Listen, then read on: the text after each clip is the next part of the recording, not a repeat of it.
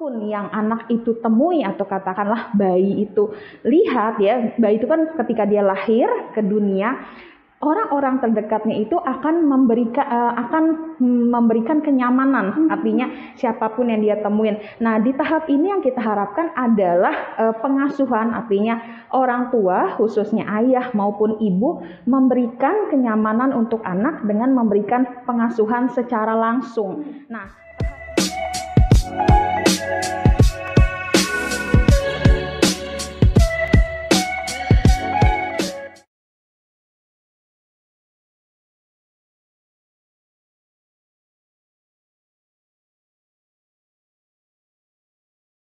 halo sahabat YPAC Jakarta, ketemu lagi di acara Bincang Seru bersama saya dengan Tio Renova. Hari ini saya ditemani oleh Ibu Mori, psikolog klinis YPAC Jakarta. Kayaknya kita baru pertama kali ya Bu ya dipasangkan di acara Bincang Seru ya. Untuk di Bincang Seru ini kali pertama perdana Bu Tio, kita berdua ya. Kita berdua tim psikologi YPAC Jakarta akan ngobrol ya Bu Tio ya. Betul, Bincang Seru ini kan memang saluran ngobrol untuk berbagi informasi, untuk berbagi tips mengenai parenting, mengenai edukasi, mengenai kesehatan, khususnya untuk keluarga yang memiliki anak kebutuhan khusus gitu.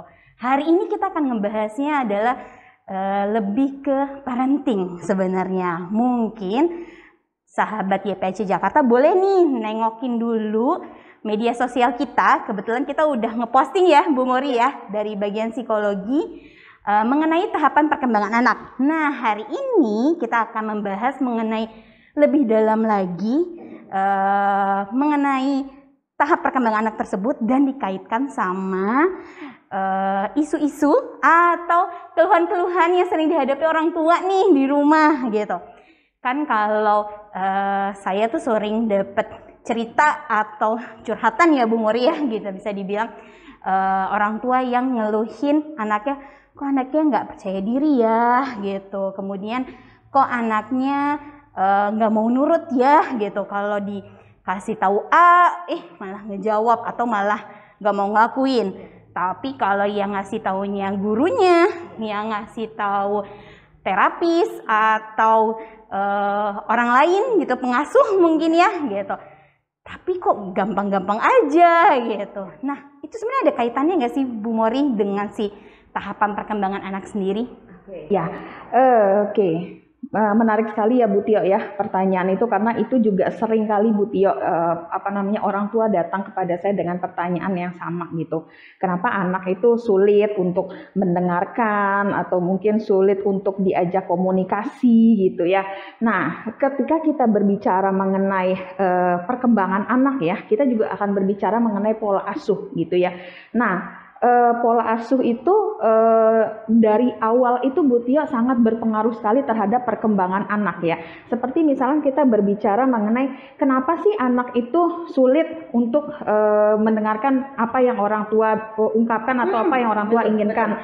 Nah, itu Bu Tio di tahap awal perkembangan anak itu Ibu Tio, ketika anak itu baru lahir ya, siapapun yang anak itu temui atau katakanlah bayi itu lihat ya, bayi itu kan ketika dia lahir ke dunia, orang-orang terdekatnya itu akan memberikan kenyamanan, artinya siapapun yang dia temuin. Nah, di tahap ini yang kita harapkan adalah pengasuhan, artinya orang tua, khususnya ayah maupun ibu, memberikan kenyamanan untuk anak dengan memberikan pengasuhan secara langsung. Nah, tahap ini akan membangun kepercayaan anak gitu ya, bahwa orang tua, lingkungan terdekat ya, keluarga itu memberikan kenyamanan, sehingga nanti itu Bu Tio dampaknya ya diantaranya adalah anak mudah untuk mendengarkan apa yang orang tua ungkapkan atau apa yang orang tua inginkan, atau juga ketika nanti Bu Tio, ketika anak itu tumbuh ya, fase anak-anak dan fase remaja, dia punya masalah, dia gampang untuk bercerita kepada orang tua karena sudah terbangun trust-nya, sudah terbangun kenyamanannya, seperti itu Bu Tio. Oke, berarti kalau tadi dari Ibu Mori ungkapin untuk kayak membangun kenyamanan, membangun supaya anak ini mau mengikuti gitu ya, mengikuti arahan atau instruksi dari orang tua, ternyata itu dimulai bahkan dari mereka masih bayi ya Bu Mori ya.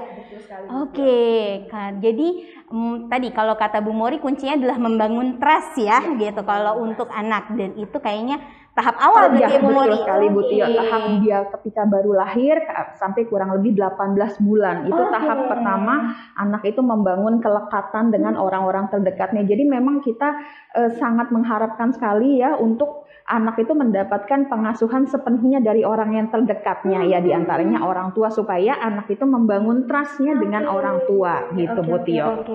Nah berarti kalau setelah membangun trust, membangun kenyamanan, apalagi sih Bu tahapannya habis itu? Saya antusias loh gitu. Nah jadi setelah anak itu membangun trust ya, fase yang kedua atau fase selanjutnya itu Bu Tio, itu fase biasanya anak itu perkembangan motoriknya sudah mulai aktif ya. Di antaranya tuh mereka sudah mulai berlarian ya, memegang benda-benda sekitar. Nah ini juga tahap toilet training Bu Tio, tahap anak itu diajarkan untuk BAK, BAB gitu ya, diajarkan kebersihan lah. Nah, tapi di sini Bu Tio yang katakanlah kita harus waspadai adalah ketika anak ini misalnya dia kan biasanya usia-usia di tahap kedua nih kira-kira usia 2 tahun sampai 3 tahun ya mungkin Bu Tio, mereka kan sudah mulai mengeksplor lingkungannya ya. Iya, betul sekali Bu Tio, mengeksplorasi lingkungan sekitarnya.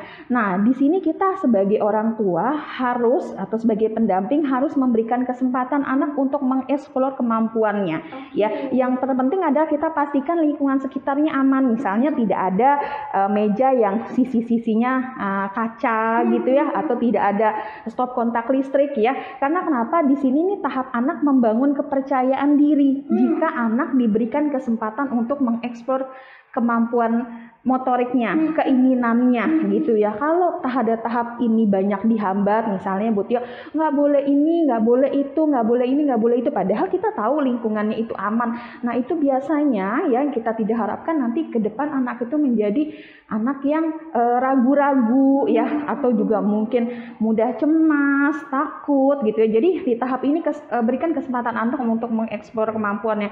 Kadang di usia ini anak tuh udah mulai Bu Tio main yang misalkan main mungkin kalau orang tua bilangnya nggak boleh main tanah kotor, nggak apa-apa, main kotor-kotor kan paling biasanya udah paling ini ya, paling cerewetin tuh kalau ibu-ibu.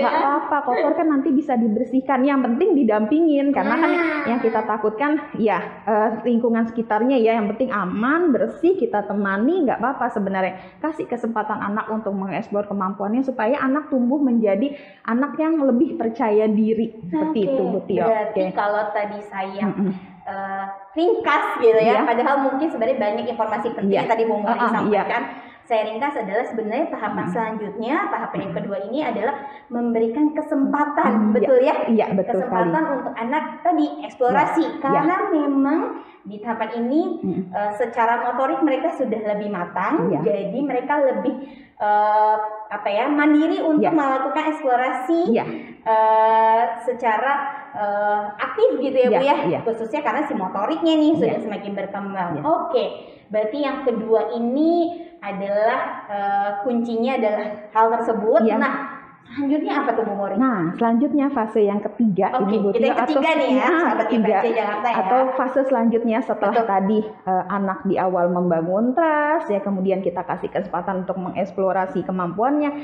Nah, yang ketiga ini tahap anak itu sebenarnya secara kognitif atau secara kemampuan berpikir Bu Tio, biasanya mereka itu sudah punya yang namanya inisiatif ya, atau coba-coba. Makanya nggak heran ya Bu Tio kalau antara ini kan estimasi usia 4 tahun ya, 4 sampai 5 tahun. Biasa anak-anak itu gampang Bu Tio untuk percaya apa yang dikatakan oleh lingkungan atau orang sekitar. Misalnya kalau kita bilang jangan main, nanti ada makhluk mengerikan. Nah, biasa anak-anak itu percaya gitu ya. Nah, karena di sini tuh tahap perkembangan kognitifnya, tapi mungkin tahap perkembangan kognitif anak-anak ya Bu Tio ya, bukan yang seperti dewasa, masih versi benar dan salah menurut mereka sendiri. Nah, di tahap ini yang harus dilakukan sama orang tua adalah untuk bijaksana ya, atau memfasilitasi inisiatifnya si anak. Dalam arti kata di sini anak itu sudah mulai mencoba sesuatu hal apa yang dia pikirkan. Ini sedikit cerita ya Bu Tio ya, nggak apa-apa kita kasihnya lewat cerita aja. Nah, ya, betul. Jadi karena lebih gampang kan jadi membayangkannya. Ya, jadi waktu saya kecil nih Bu Tio ya, orang tua saya tuh pernah bilang ke saya waktu saya kira-kira usia segitu ya, kalau nasi itu harus habis, kalau nggak habis nanti nasinya nangis. Mungkin Bu Tia pernah nggak kayak gitu dengar? Iya, biasanya kita dibilangnya gitu ya, supaya mau habis, apalagi makan nasi tuh susah banget biasanya kalau anak-anak ya. Sekarang malah semangat ya. Terbukti. Nah, ketika waktu saya kecil itu Bu Tia, ayah saya almarhum beliau ngomong, nak, nasi itu harus habis nangis. Bener loh Bu Tio, namanya umur segitu Bu Tio, suatu hari itu nasi bener Bu Tio saya nggak habiskan.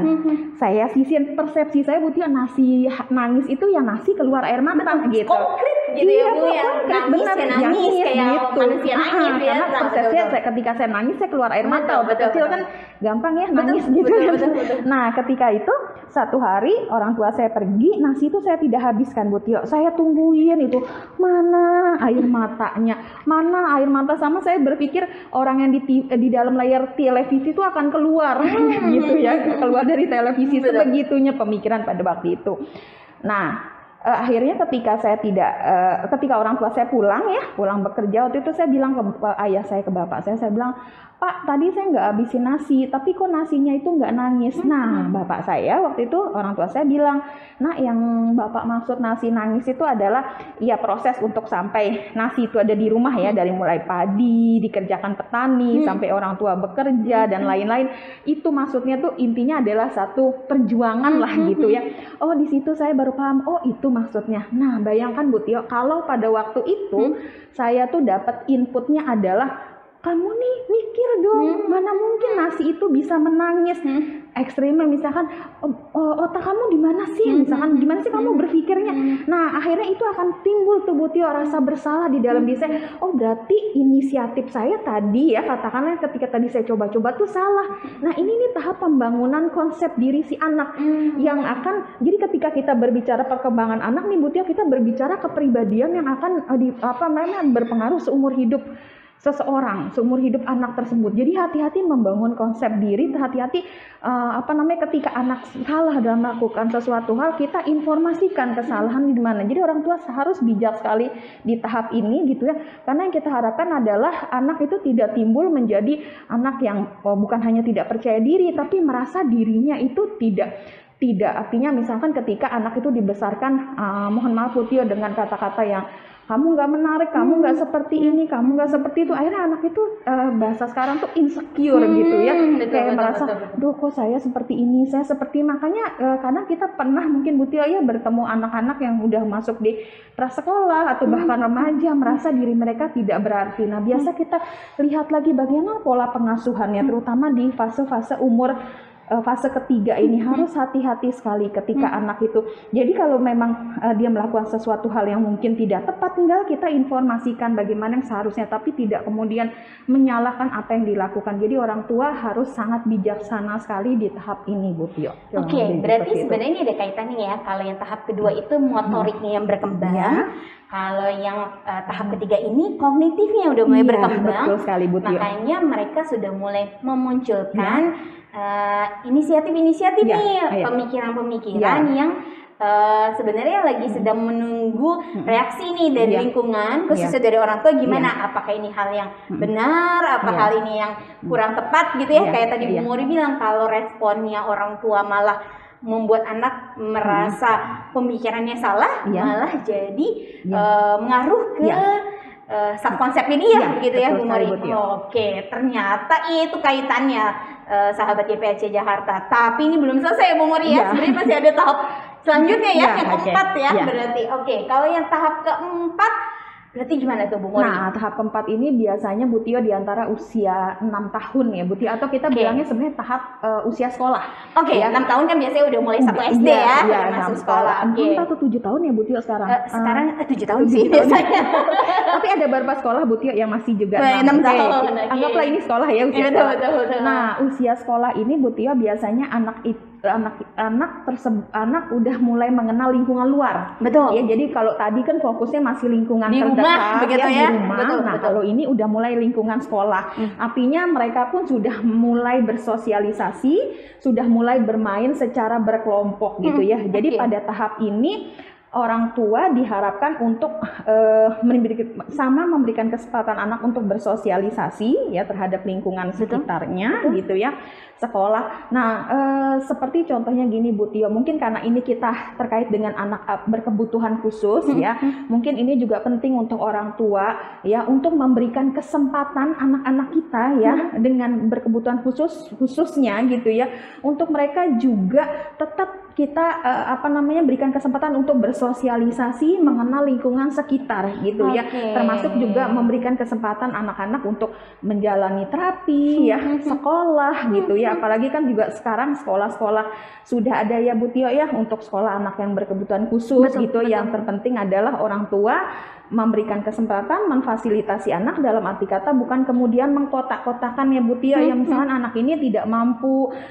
atau dalam arti kata anak ini kemampuannya terbatas. Enggak, setiap anak itu punya potensi sekecil apapun. Potensi itu ada yang sudah terwujud, ada yang belum terwujud, tinggal orang tua memberikan kesempatan anak untuk mengembangkan potensi yang dimiliki.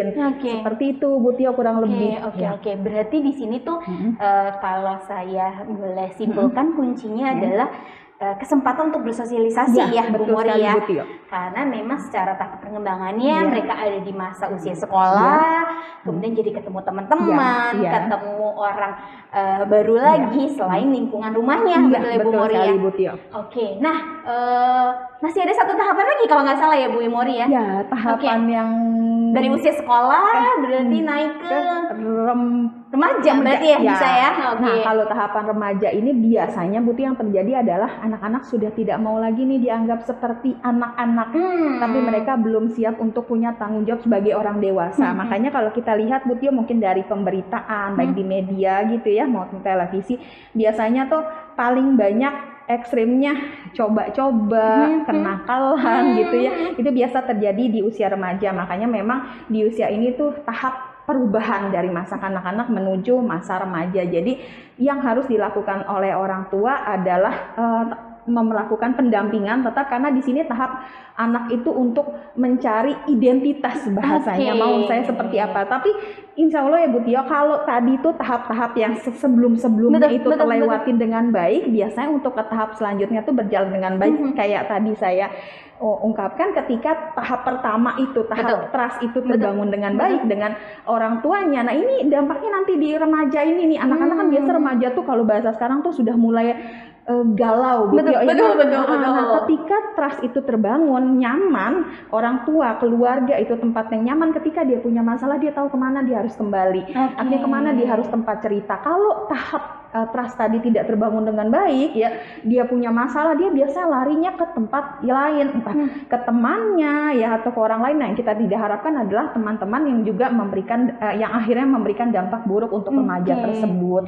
Jadi fase-fase tadi semuanya itu berpengaruh terhadap fase selanjutnya, kurang lebih seperti itu Bu Tio. Berarti yang tadi Bu Mori sudah sebutkan atau sudah jelaskan bahwa sebenarnya fase-fase awal, fase yang tadi kedua, ketiga itu nanti akan mempengaruhi ke fase-fase selanjutnya ya Bu Mori ya. Bu Tio. Nah, kalau ternyata nih Bu, ya namanya juga kita kan kalau jadi orang tua tetap terus belajar ya Bu ya. Bu Tio. Ternyata di salah satu fase nih gitu, baik yang tadi membangun kepercayaan atau membangun kenyamanan ataupun memberikan eksplorasi, ternyata ada yang tidak berjalan dengan baik. Artinya sepertinya waktu itu tidak dapat nih stimulasi yang pas sesuai dengan tahapannya. Itu gimana dong Bu Mori?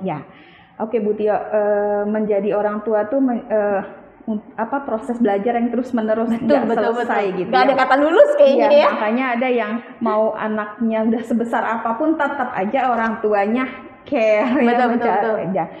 Ketika fase tersebut ada yang gagal, mungkin bahasanya memang untuk mengulangi itu agak sulit ya Bu Tio, kan nggak mungkin terulang lagi di usia tersebut gitu ya. Betul. Tapi ya jika memang terjadi seperti itu, yang terpenting adalah orang tua menerima kondisi anak dan orang tua mencari informasi mengenai perkembangan anak. Dalam arti kata orang tua konsultasi Bu Tio, konsultasi dengan para profesional ya, bisa dengan tim medis ya, bisa dengan psikolog ya, atau juga dengan psikiater ya. Artinya hal apa yang bisa dilakukan kepada anak gitu ya, karena nanti akan ada psikoedukasi ya Bu Tio, kemudian konseling juga, terapi terhadap perkembangan anak, apa yang bisa dilakukan. Misalnya ketika anak tersebut ternyata tidak terlalu percaya diri gitu ya, kita bisa berikan beberapa jenis treatment terapi tergantung dengan kondisi psikologis anak gitu ya, terapi apa yang tepat untuk membentuk rasa percaya diri kepada anak tersebut dan memberikan penguatan-penguatan untuk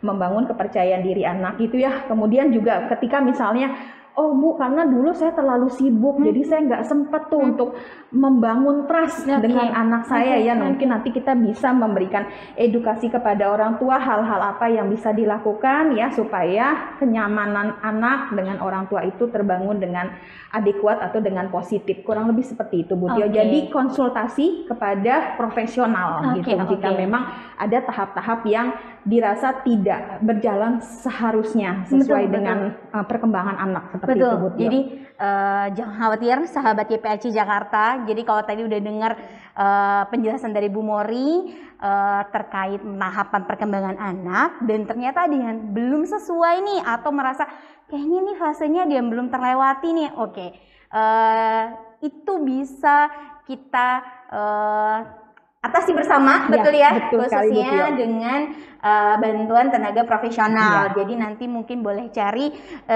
tim psikologi YPAC Jakarta Bu Mori gitu ya, kalau mau konsultasi gitu. Dan untuk sahabat YPAC Jakarta, jangan khawatir, materi hari ini kebetulan kita udah posting nih, udah lihat belum media sosial kita? Kita posting di Instagram, jadi ada linknya di bawah atau di samping, nanti saya nggak tahu di sampingnya di mana, mengenai postingan mengenai tahapan perkembangan anak. Jadi mungkin nanti bisa baca dulu, kemudian dengarkan penjelasannya Bu Mori, karena ibaratnya biar jadi makin lengkap ya Bu Mori ya, biar makin komprehensif lagi nih penjelasannya. Jadi hari ini terima kasih banget udah sharing mengenai tahapan perkembangan anak, khususnya adalah tadi ya fase-fase penting di masa usia anak sampai remaja tadi ya kita bahas ya Bu Mori. Semoga memberikan informasi baru, pengetahuan baru kepada teman-teman atau sahabat YPAC Jakarta.